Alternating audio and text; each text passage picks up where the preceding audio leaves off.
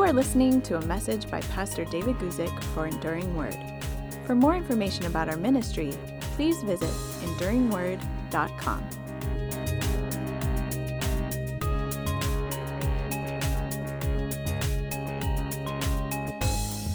Hi, everybody. My name is David Guzik, and I'm very pleased that you could join me today for another Thursday afternoon live question and answer. Every week on Thursday afternoons, at least whenever I'm in town, which has been a lot more lately, on Thursday afternoons at 12 noon Pacific time, that's the time it is right now in California as I'm speaking to you, I host a live question and answer program on my YouTube channel. So the role is pretty simple here. You just write in the chat window on the side your question or your comment, and I'll respond to it the best I can. I certainly don't pretend to have the answers to everything, not by a long shot.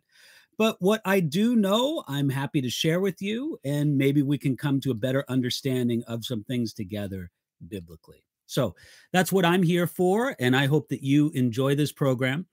While I normally do our programs is I begin with a lead question of my own choosing before I respond to things in the chat window. So I've selected a question today that came in by email, but somebody may be surprised that today, and today is, what is it, June 4th, I believe. Yes. June 4th, 2020 or 2020. I'm not leading with something having to do with current events.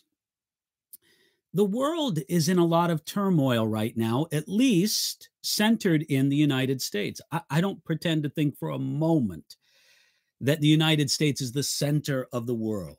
One of the things I really enjoy about our YouTube channel is that we have an international viewership. And so I'm very appreciative of my brothers and sisters in Europe, in Africa, in Australia, in South America, in Mexico, all over the world. I'm very pleased that they can join us together with this. But there is a lot going on in America right now. And it's going on, first of all, because we've had these several months of an extended coronavirus pandemic, global pandemic. That's affected places just about all over the world.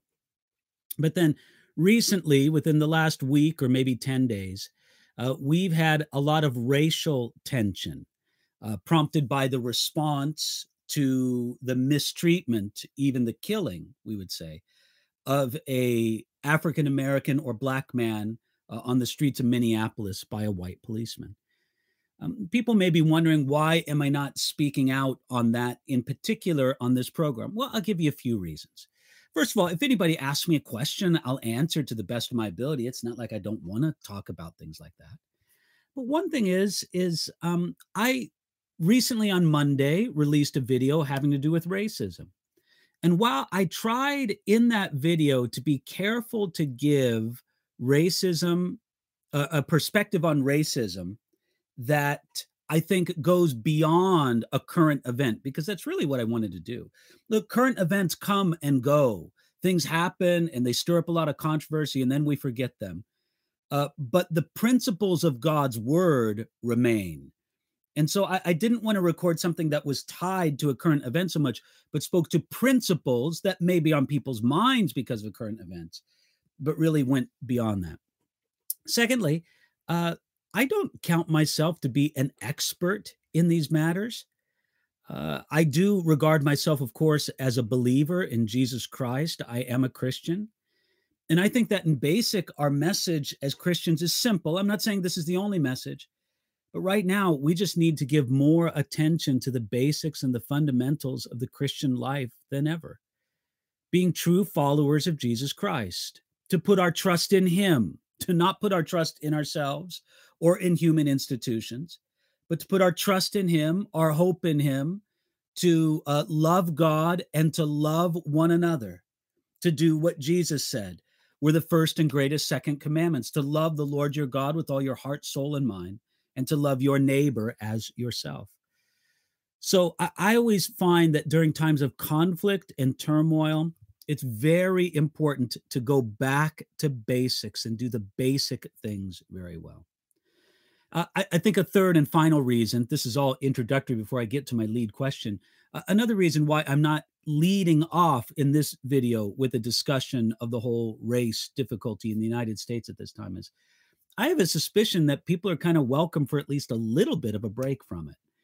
It dominates the news, it dominates social media, it dominates so many things.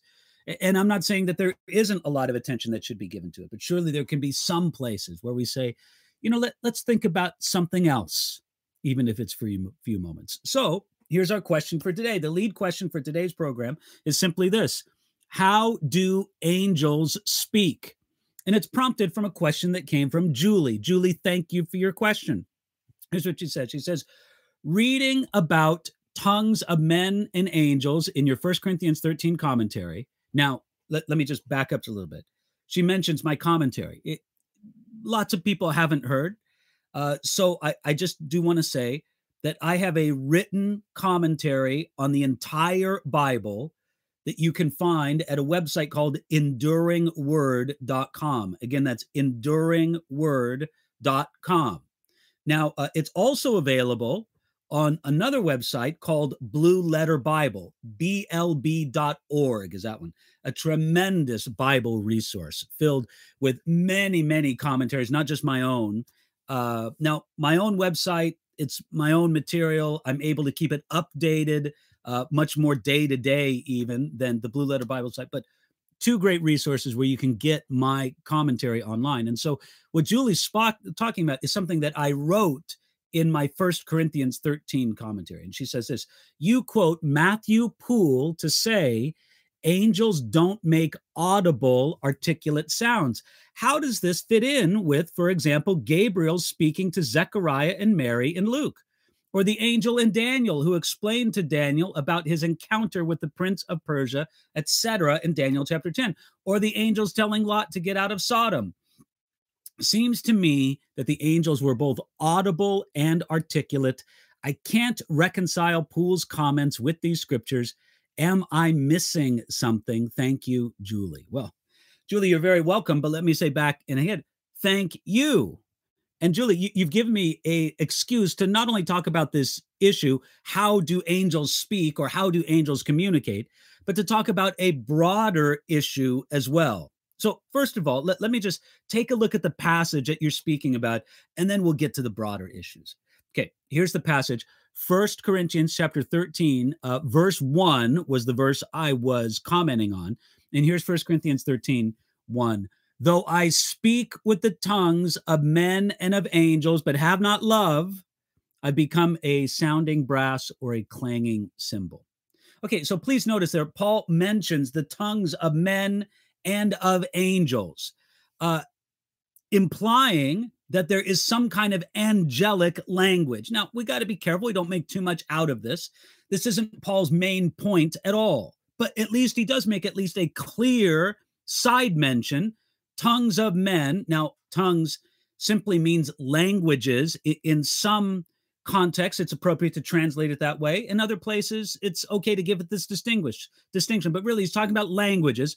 I speak with the tongues or languages of men and of angels. Now, in the Apostle Paul's day, many Jewish people believed that angels had their own language and that by the moving of God's Spirit, a human being could speak that language.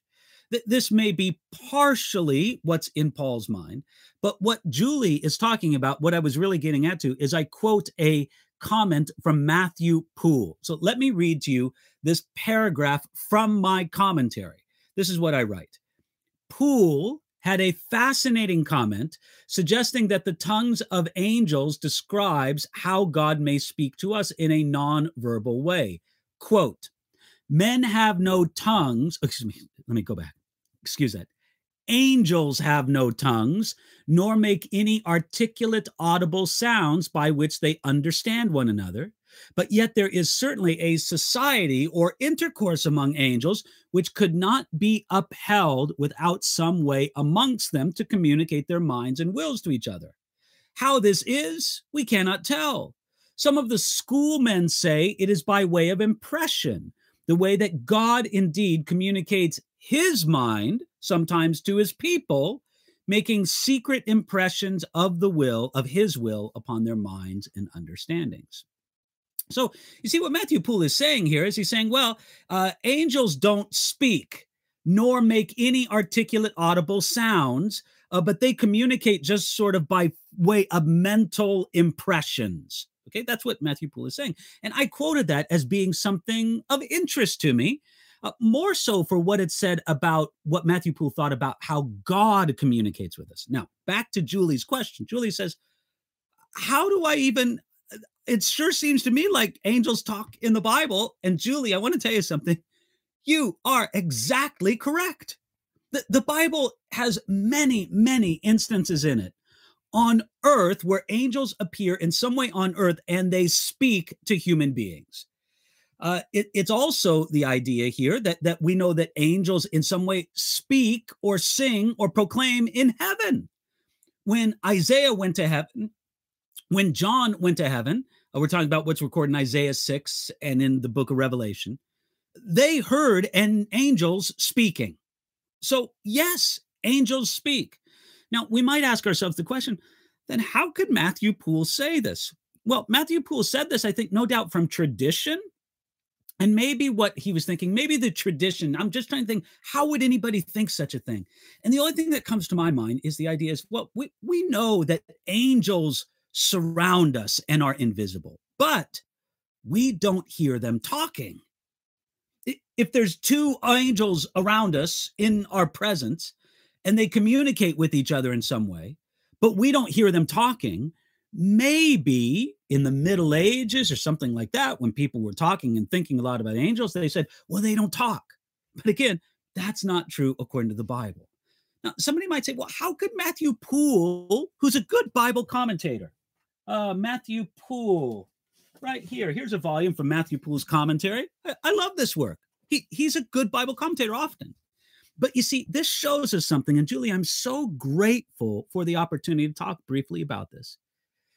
When we read a Bible commentator, including myself, David Guzik, when we read a Bible commentary, we should not immediately surrender to their opinions.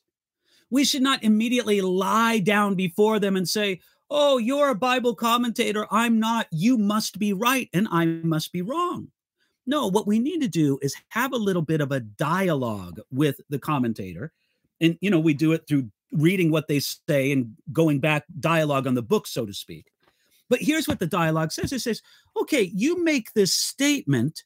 What evidence do you have biblically for this statement? Now, Matthew Poole's statement, as he says here, that angels do not make any articulate, audible sounds by which they understand one another. Okay, so that's what he says. Okay, here's our question. Mr. Matthew Poole, all due respect, we love your commentary, but what possible biblical basis do you have for making such a statement? He provides none in his comment that I quoted there. None. There's no biblical evidence that he gives for it.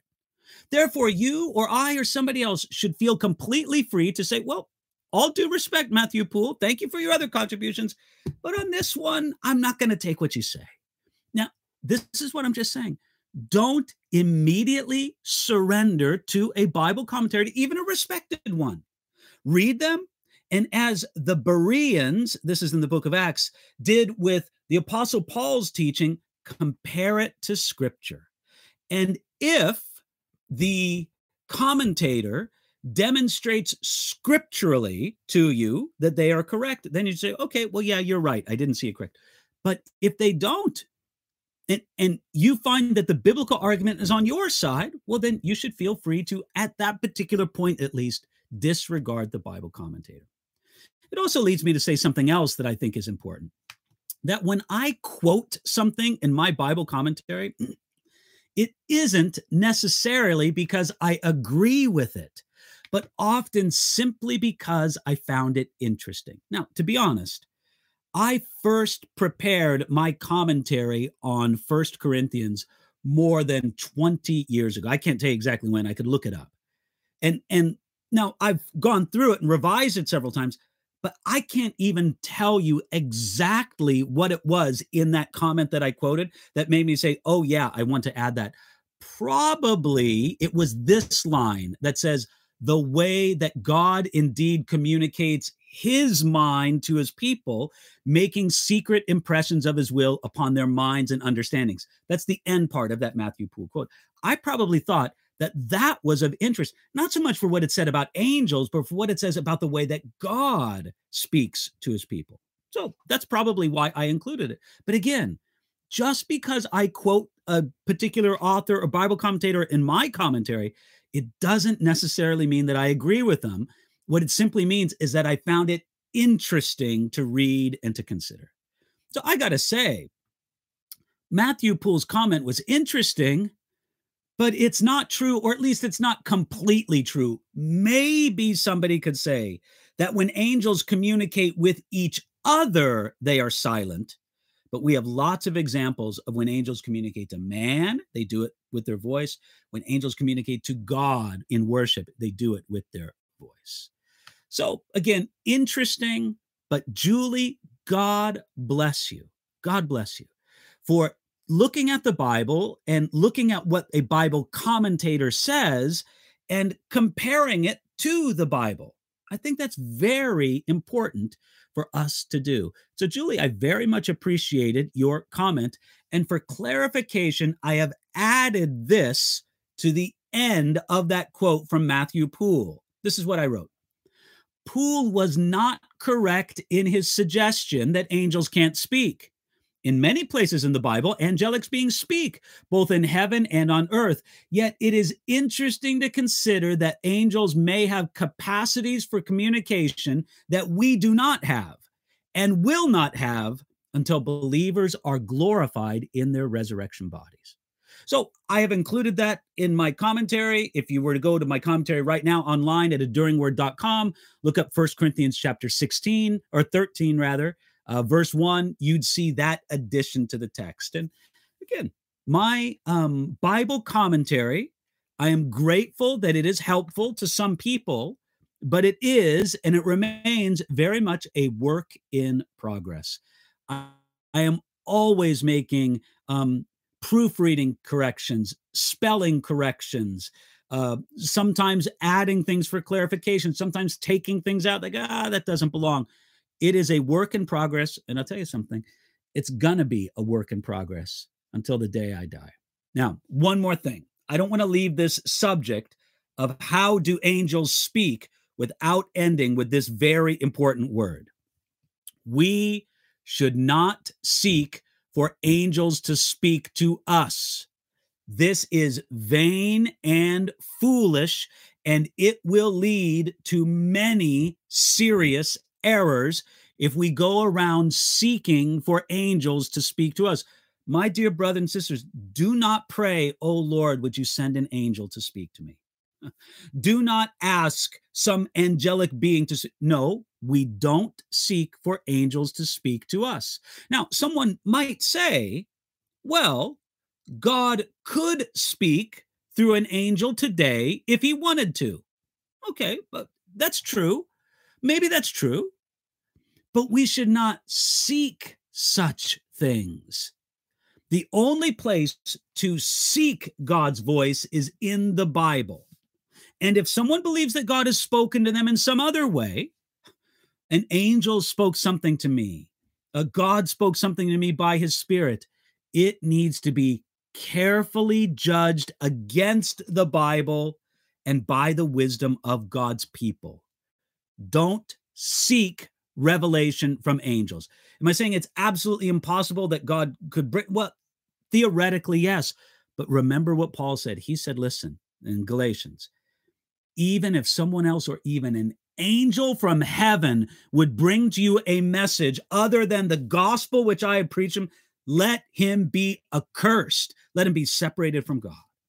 So no, we don't seek angelic revelation. You want to seek God's voice to you? Read your Bible. And again, that's not to exclude the possibility that God may speak another way, but everything has to be judged against his eternal, everlasting word.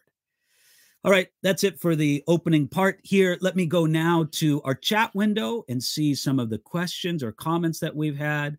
Luis says, Psalm 82, verse 6 says, "You are gods." Can you explain what this really means? Because I came across a guy who said that he also was a god because the Bible even says it. Thank you. You are a true help. Okay. Thank you, Luis, for your kind comments.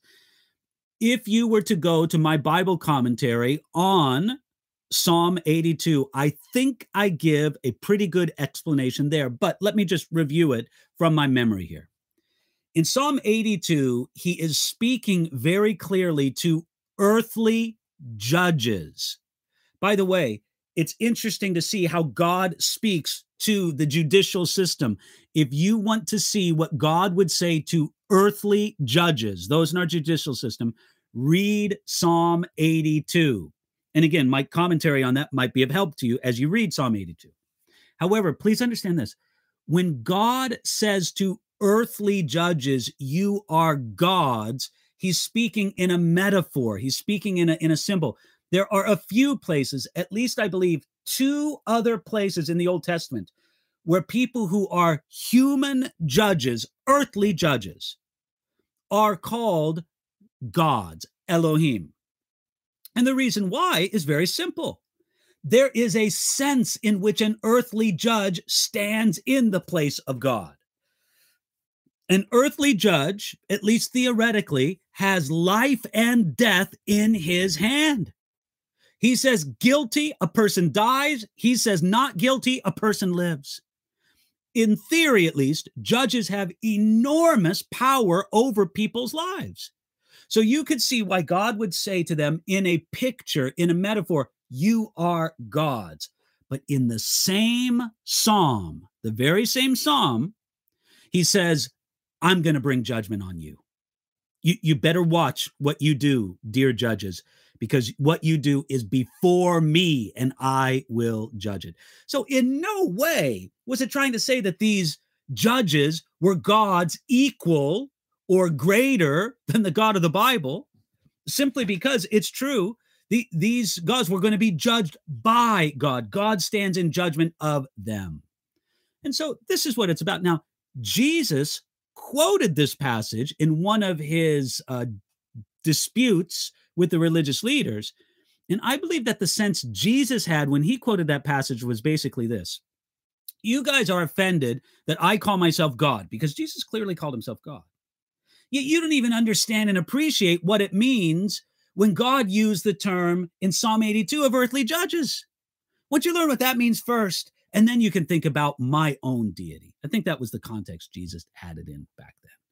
So, Luis, I hope that helps you. And again, he's speaking to earthly judges because, metaphorically speaking, they stand in the place of God with human destiny in their hands. Okay, going on now. Peter says, "Can you explain if there's a difference in the meaning of the word grace between the Old and the New Testament?" Yes, Peter, I would just say this. There's not a contradiction between the ideas of grace in the Old Testament and in the New Testament, but the terminology isn't exactly the same, and the idea in the New Testament is much more developed. But basically, the idea of grace in the New Testament is that this is the favor of God. It's God's pleasure. When God views a person in terms of his grace, he is pleased with them. He honors, honors isn't the right word. He is pleased. He is satisfied with them. They give him a sense of pleasure. And grace is freely given. There's aspects of the New Testament definition of grace that are much more clear and much more precise than the general sense of the God's grace in the Old Testament. So they don't contradict each other. I would just say that the idea of grace in the New Testament is much more developed. So hope that helps you there. Thank you, Jane. Thanks for writing on. Jason says, "Hello, Pastor. Any sermons on the books of the Apocrypha? Have you heard referring to the book of I've heard you refer to the book of Maccabees a few times while preaching. Jason, no, I don't have any verse by verse teaching or sermons through the Apocrypha. I don't regard the Apocrypha as inspired scripture the way that I regard the Old and the New Testaments inspired scripture. They are helpful books. They're useful books. They're not necessarily bad books, but I don't regard them as being what the fancy word in theology to use, canonical. They don't belong to the Old Testament canon. And so, yes, I do make reference of them because sometimes they have useful history in them or useful ideas. It's interesting to see what the Jewish people of that day thought and considered, but I don't consider them to be on the same level as inspired scripture in the Old and the New Testaments. Okay, that's why I don't have any teaching on them. Donald says, can a person shorten their life or lengthen their life by what they do or the way they live? Does everybody have an appointed day regardless of the way they live? Oh, Donald, that's a very interesting question. We know that God has the span of everyone's life in his hands, in his mind. He has this. It's no mystery to God. There is an appointed day for each one of us. The idea is simply, can we kind of upset what God has planned? God planned for me to live 80 years, but I lived so foolishly, I only lived 65 years. Well, that kind of acts as if man can frustrate or defeat God's plan. And I don't think man can frustrate man. Let's just say this. I don't believe that man can defeat God's plan. So in the end, it will be seen that God worked all things together for the accomplishment and the purpose of his will. And it'll be seen in the end that it was all good. Maybe not in any individual piece, but in the composite of it as it's all placed together. But the idea that any one of us can defeat the plan of God by our own disobedience, that's really not how it works. God's plan is going to succeed. It will be established in both the smaller scale and the larger scale. But our choices make a real difference. And so we need to be aware that our choices do make a difference and that we need to live in light of that. I think that both truths are important and both need to be declared as truth. So thank you for that, Jason. Agnes says, hi, Pastor David. Was Eve created in the 6 days when God created the earth or after he rested? Because Genesis chapter 2 makes it seem that it was after. Very confused. Agnes, I'm going to do some of this from memory. It kind of makes me want to go back and dig into it deeper, but I will say this. It seems to me that Eve was created after. Now, I don't know if I can say that absolutely, but yet in the telling of it in Genesis chapter 1, it's giving us an overview of the creation of man. And in that aspect of the creation of Eve, it's not worried about chronological density. It's okay if there's a little bit of time, although we don't know how much. It would have taken at least enough time for Adam to name all the animals, which is kind of hard to think that it was be a one-day affair. So it would seem to me that Eve was created after the 6th day. Eve's creation was definitely and deliberately different from Adam's. And that has theological significance in itself. So even though Genesis chapter 1 is condensing the events somewhat, Genesis chapter 2 gives us a fuller treatment, which, by the way, is a common form in Hebraic literature. We find it many times in the Old Testament where a story is told in summary and then details are filled in. This is, again, is a common way that events are recounted, events are reported in the Old Testament. So I hope that helps you there, Agnes. Zachary has a question here. Zachary says, Was Mary Magdalene a close companion of Jesus and his disciples? Was she there with them during most of the events according to Scripture, and the word just doesn't mention her in every instance? Zachary, we know that there was some association, of course, between Mary Magdalene and Jesus. The Bible describes that there was a group of women that accompanied Jesus in many of his travels, and those women provided for Jesus. And this was, you see, for many of Jesus's travels, not only the 12 disciples were with him, but also a broader group of disciples, both men, but also including women. Obviously, there were no women among the 12 disciples, but among that broader group of disciples, there were women, and Jesus recognized that, and the New Testament recognized that, I think wanting to show that Jesus welcomed women disciples as well.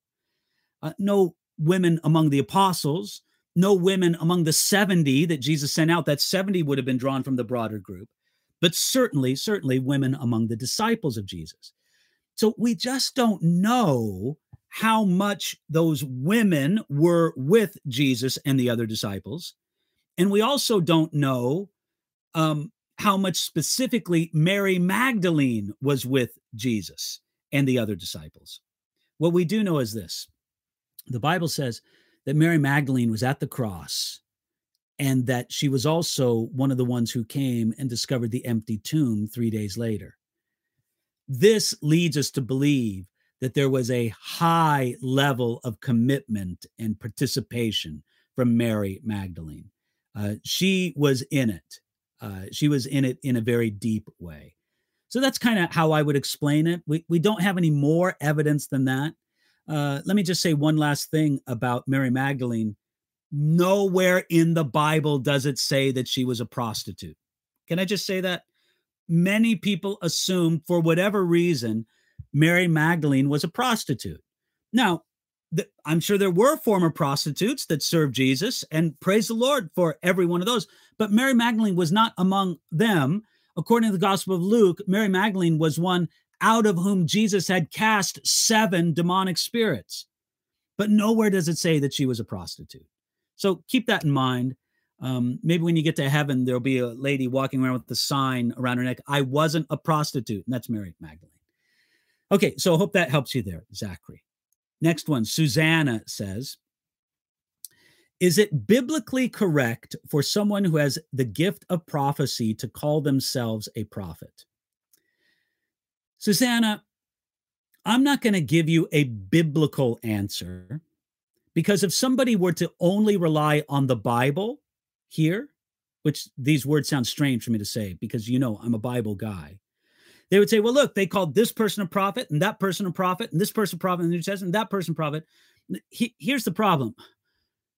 We don't know, Mr. or Mrs. Prophet, that you have what you claim to have. And therefore, you shouldn't call yourself a prophet. We know Elijah was a prophet. We know Isaiah was a prophet.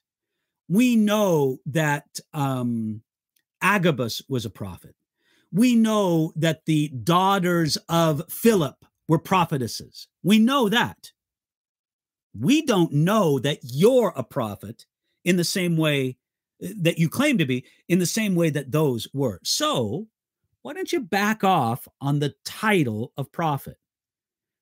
I find that when people start to take to themselves or receive from others the title of prophet or apostle, it changes how other people relate to them. Maybe that change is desired. Maybe it's not desired, but I think it's real nevertheless. You would have to admit that there's a big difference between me introducing myself to you as, "Hi, I'm David," or "Hi, I'm Prophet David." Prophet David means I'm on a different level than you. I hear from God in a way that you don't hear from God. Now, let me say, I am, in my understanding of the Bible, what is sometimes called a continuationist.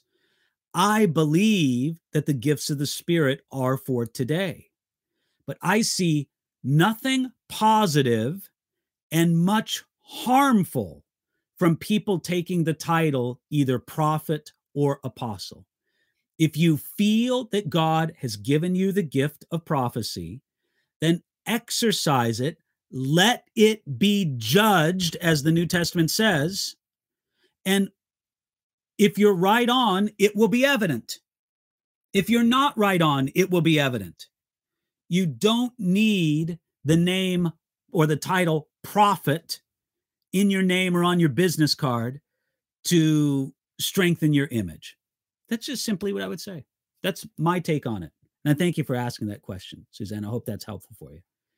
Brecke Woodworking says, in the Old Testament, did God speak to the prophets with an audible voice only? Brecke, I would say I would tend to think that we should only think that God spoke in an audible voice when it says that he spoke with an audible voice. If we see in the Old Testament or in the New Testament a place where it says that God spoke, and the text either specifically or in the context does not indicate that it was audible, I think we can say that God spoke inaudibly. In other words, spoke in a way that didn't involve hearing of the natural ears. I spoke before of the trap of wanting to get a revelation from an angel. I'll give you another trap. It's wanting to hear God's voice. And I mean literally hear his voice with your biological ears. I'm not talking about in a spiritual sense in which Jesus said, my sheep hear my voice. Now, I believe that God is able to communicate with us in a way that simply bypasses our biological ears. Think about what the whole mechanism of hearing is. I speak, sound waves go out, those sound waves impact your eardrum. There's some machinery in there that God has brilliantly designed that converts that vibration of the eardrum to what we might call some kind of electrical impulse that is carried up into my brain and deciphers what is being said. Now, if that's the mechanism God has created for us to hear an audible voice, why is not God perfectly capable of simply bypassing the eardrum and creating that electrical impulse another way? Or doing it in a way that just has to do with the thought that would come from something that was spoken. So no, I think, again, this is a trap, the desire to audibly hear the voice of God. We have God's voice speaking to us loud and clear in the Bible. And that's what we should put our rest in. Whether or not the Old Testament prophets or others, I think that we should normally think that God did not speak to them like a voice in the air, except where it says that he did. Jane asks, in Exodus 22, when God lays down his laws, specifically social responsibility, verse 29, you must give me the firstborn of your sons. Is he just referring to circumcision again? Jane, that's a great question. And the answer to that is no. The firstborn of everything was dedicated unto God. And it was either dedicated to God in sacrifice. For example, if you had a cow, I guess it would be a heifer, and then the heifer got pregnant, and the heifer gave birth to a calf, the firstborn would be sacrificed to God in a sacrifice. Now, not immediately after it was born, but after it had grown up a while. I don't know exactly when. I'd have to look it up. The firstborn was dedicated to God. Now, in the case of human beings, obviously, human beings were never to be sacrificed to God. The only time where anybody ever thought that God might want them to, and again, it was by God's direction, God said, stop. Don't sacrifice Isaac to me, Abraham. I'm not like those other gods.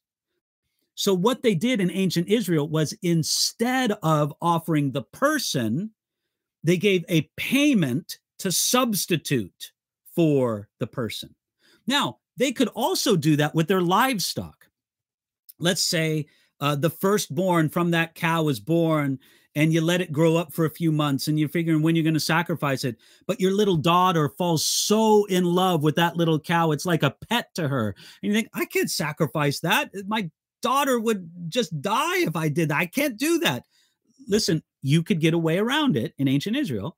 You just had to take the monetary valuation of that calf and take that to the temple or the tabernacle instead of the calf itself.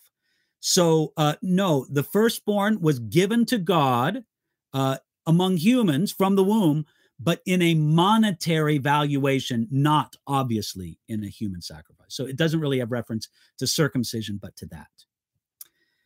Okay, Christian says this. Hi, Pastor David. Are there modern day apostles? Let me get back to the question here. Oh, so many. Okay, are there modern day apostles? Is this a legitimate claim for those who call themselves apostles? Christian, I'll just repeat to you what I said before.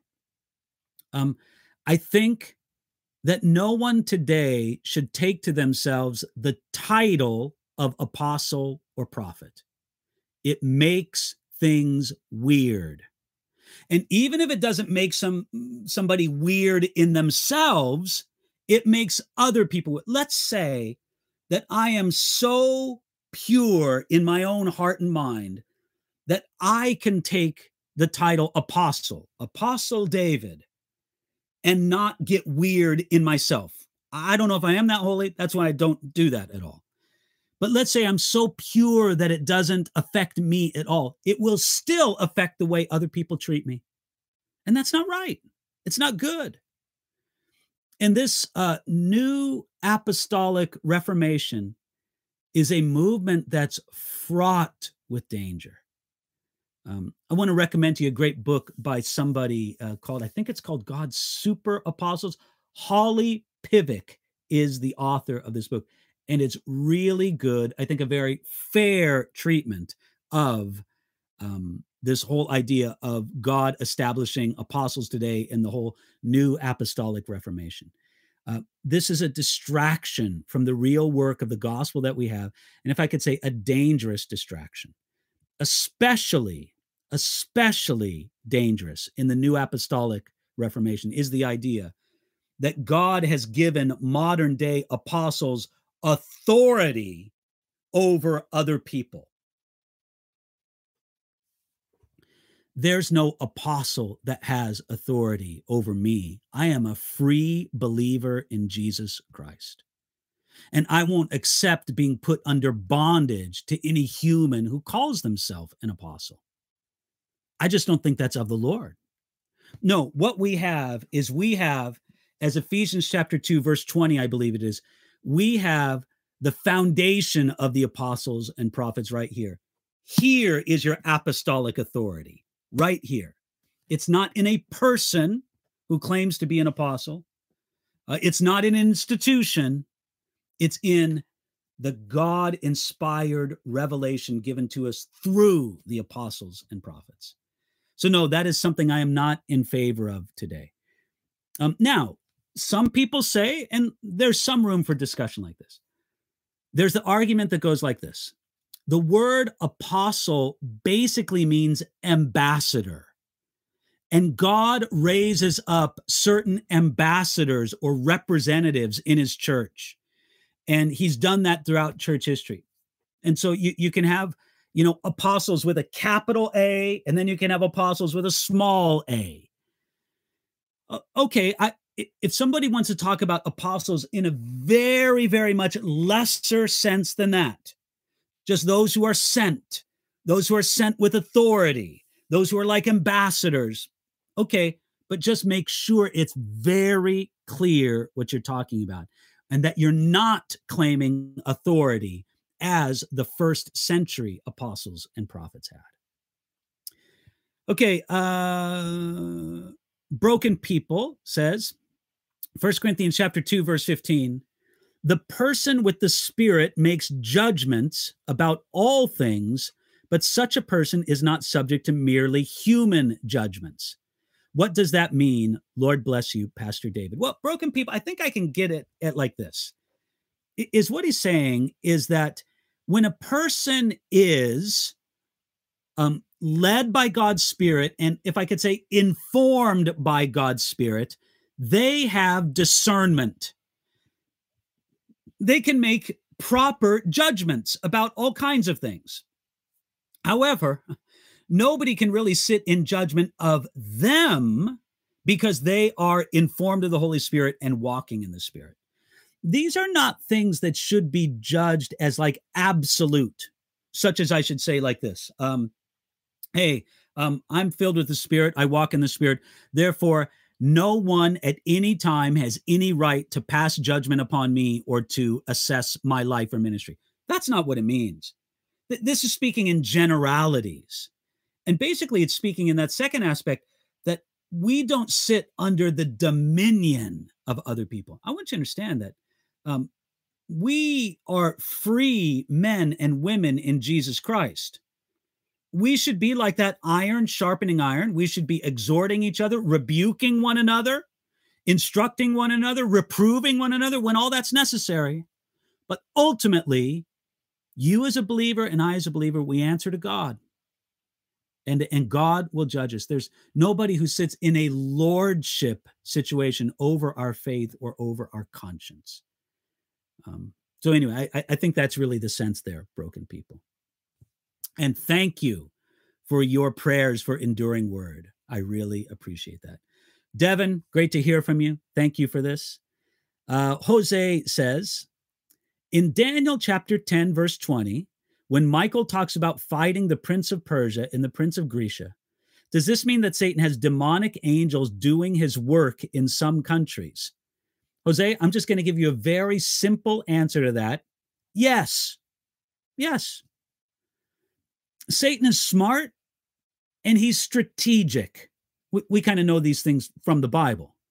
He's smart and he's strategic. Therefore, he sets up his work intelligently. He assigns, he employs, he directs, he organizes. And we have some scriptural reason to believe that at least sometimes that's saying, okay, you demonic spirits, you focus on this nation, and I want you, XYZ demonic spirit, to lead the work. So I don't think we need to know great details over this, but just to know that it's out there, just to know that Satan is smart and he's strategic, and that we need to be wary of him and his devices because of that. Karina says, blessings, David. Why didn't Jesus baptize, but only his disciples? Thank you. Greetings from Mexico. Karina, once again, blessings to you. So appreciate my brothers and sisters in Mexico. That's a good question, Karina. Why did not Jesus baptize directly? I think that's in John chapter 2. Maybe I'm guessing. But it is in the Gospel of John where it mentions that Jesus and his disciples baptized. They baptized in the manner of the baptism of John, but they did it before the church was founded on the day of Pentecost. But when it explains that in the scriptures, it explains that Jesus himself did not baptize, but only disciples. I have a feeling, I can't say it's much more than a feeling, that this was for a very practical reason. And what's the practical reason? Because if Jesus was the one baptizing, everyone would want to get baptized by him. Jesus had the wisdom to, as much as he could, push ministry down, get other people involved in ministry. And Jesus kind of knew that if I'm the guy that does this, I will take up all the room in this particular ministry. I don't want to do that. I will not do it. Therefore, I'm not going to baptize. I want my disciples to do that work. It may have been just that simple from a practical viewpoint. That's the best answer I would give there, Karina. Margie asks, how are you doing through this season of time? Well, Margie, I'm doing very well. Thankfully, my family and the people I know in my circle, they're all healthy. We pray not only regarding the global pandemic, but we also pray, of course, regarding the great racial difficulty in our country right now. We need to know and just think of how much we love our dear brothers and sisters in Christ of every race, including, of course, our Black brothers and sisters. And we need to think carefully as well that every human being, no matter what their race or origin, they deserve justice. In particular, our Black brothers and sisters. So it's something for us to pray for, to be concerned about, and to respond, I think, biblically. Again, you could go back to the video I did earlier this week. But how are we doing? We're doing well. Thank you for asking. Dennis says, good afternoon, Pastor Guzik. If someone doesn't have the Holy Spirit, can they still believe Jesus is God in the flesh as the second person of the Trinity? Dennis, that's a great question. And I'm just going to give you the answer that comes to my mind. Listen, some of the answers that I give, I think, well, I'll tell you what first comes to mind, but, later on, I might have a different idea. But let me just give you this idea, is that someone can know accurate facts about God apart from the work of the Holy Spirit. But true belief, true trust in Jesus Christ, to trust in him, to rely on him, to cling to him, to be able to do that, that is not a matter of just merely knowing facts about God, but truly trusting in Jesus, not trusting in yourself, but trusting in him. That's something that can only happen by the work of the Spirit of God in a person. So yes, I would say somebody can know the right facts about God apart from a unique work of the Holy Spirit. But someone can only trust in God if the Holy Spirit does that work in them. Okay, I'm going to come to an end pretty soon. I do want to get to David Pham. God bless you, David Pham. It's nice to read your name here in the chat window. And I hope that you and Becky and your family are doing well. We pray for you guys and get your newsletters and such. Anyway, thank you for your kind words. I will say hi to my wife, Ingalil, from you and Becky. God bless you. And I know several more questions here. Great questions. We're coming up over past the 50-minute mark. I'm going to have to end it here, and I'll save the questions that we didn't get to and hope to get to them later. But as for now, I just want to say thank you so much for joining me today on today's question and answer. I do appreciate your prayers for the work of Enduring Word as we continue forth, especially in the work that we have with translation of our Bible commentary into other languages. Right now, we've got a special focus on Arabic and Chinese. The Arabic commentary is finished in the New Testament. Praise the Lord. Now we have a great work in getting word out about it so that people can use it. Same true with the Chinese. It's not quite finished in the New Testament, but almost there. So thank you for your prayers. Thank you for joining me today. And I look forward to seeing you next Thursday on another edition of our live question and answer. God bless you.